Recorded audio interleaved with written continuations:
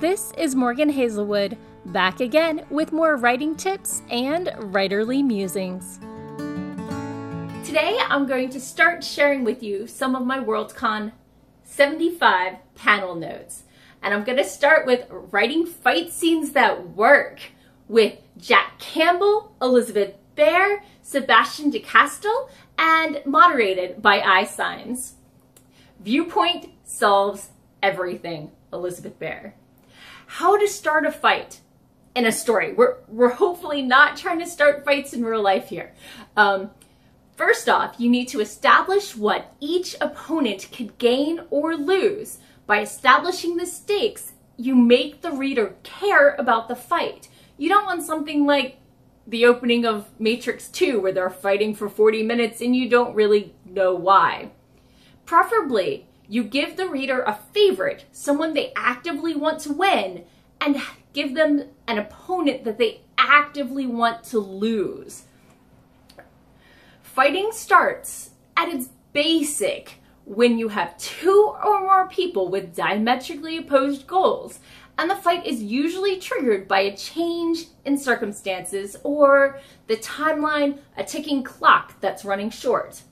According to Elizabeth Bear, one of the best fight scenes in all of fantasy writing is in Watership Down, where Bigwig faces off against General Warren to save the baby bunnies.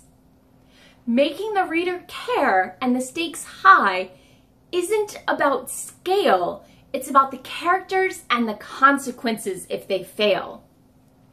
In real life, the person who is willing to risk the most is probably going to win. In a bar fight, if one person doesn't care if they end up in the ER and the other person does, the one who's worried about ending up is going to be fighting more defensively, and the aggressive one is likely going to win. Let's think about classic movies. In The Princess Bride, the most important part of the sword clash on the cliffs of insanity wasn't the fight itself. It was the introduction of Inigo and Wesley before the fight, in which we established the rapport and the fact that had circumstances been anything other than what they were, those two should have been friends. And that informs the second half of the whole movie. So when we have fighting, are there rules and can we break them? The cliche is for the honorable hero to pause and kick the sword back to their worthy opponent. Is this realistic? Is this sort of a rule that should be followed? Well, according to Jack Campbell, physics is probably the only rule that you shouldn't break in most settings. But if you do change the expected rules of the fight, there need to be consequences. And remembering who the characters are informs their expectations. When two people agree to a no-rules fight, that means something different to a street rat than to a noble. In real life, there are expectations. With the rules of war in the modern world, we have the expectation of decent treatment of prisoners of war, of purposely avoiding civilian casualties. In bar fights, eye gouging and going for the private bits, not expected. If it starts off as a fist fight, weapons getting drawn is usually not expected. In a fight for dominance, in a story you very often end up with a bunch of adventurers fighting and forming an adventurer group. It's part of their cute meat story. But also in a fight for dominance, you have egos, you have emotions, and you usually have honor in that sort of situation. In a fight for survival, though, there are no rules. Fights do need to follow the rules of motivation, and that's what informs what the rules are. Remember the period you're in when you're writing and the expectations of that time and place. Classically, most duels were not fought to the death. It was easier to run or burn down your enemy neighbor's house. Also, duelists to the first blood were not necessarily honorable. there are many recorded instances of them dragging their sword through dog shit and hoping that their opponent's wound would go septic. The story of David and Goliath is not what most Westerners think it was. Slingers were well-respected battle weapons for shorter ranges, and David was a trained shepherd who kept the wolves away. He had killed with that sling before. In the Wild West, there is only one recorded instance of gunslingers meeting at high noon. One. Just one. So remember the expectations of the time and the place when you build the drama and make your fight. Yes, you can add things just for drama, but you have to make the reasons make sense. So now, how do we write these realistic fights? We've got our motivation, we're all ramped up, and most people are trying to avoid fights, but sometimes you end up in them. Tip 1, when you write a fight, use the character's point of view.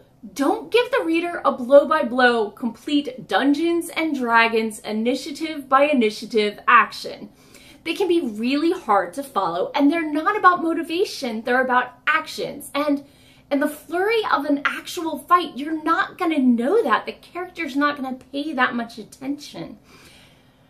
Think about talking to a soldier or a martial artist, unless you are one. And if you are, then think about the fights you've been in. Do you remember the blow-by-blow or just the major actions? This hurt. I was struggling to get my elbow up. I punched them.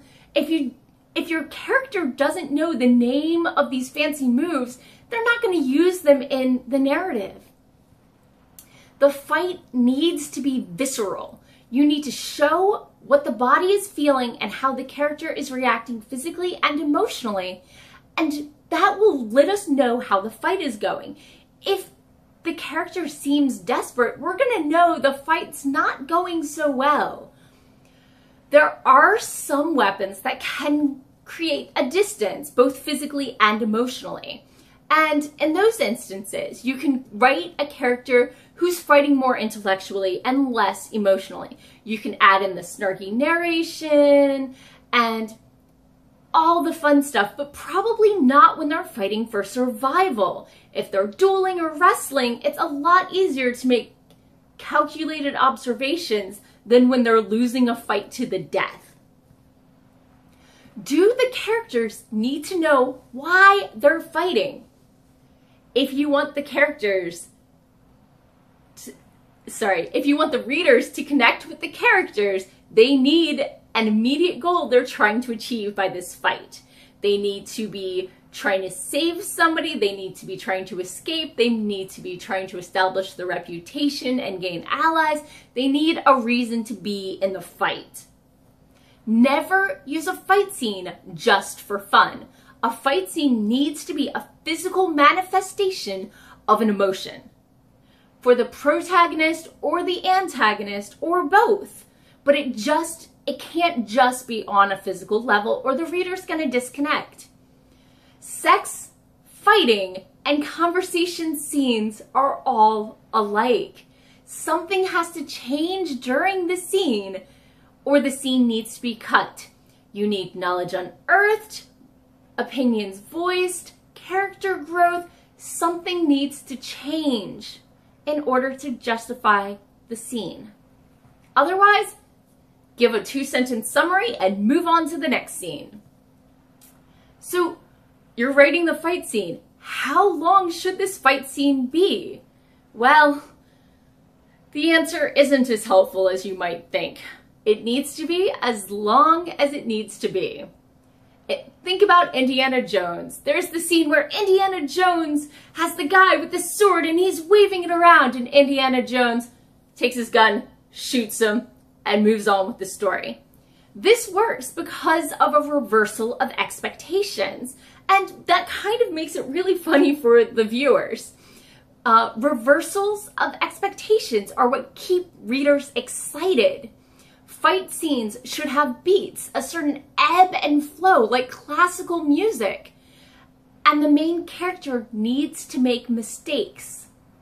They're reacting to the circumstances. They don't have time to plan.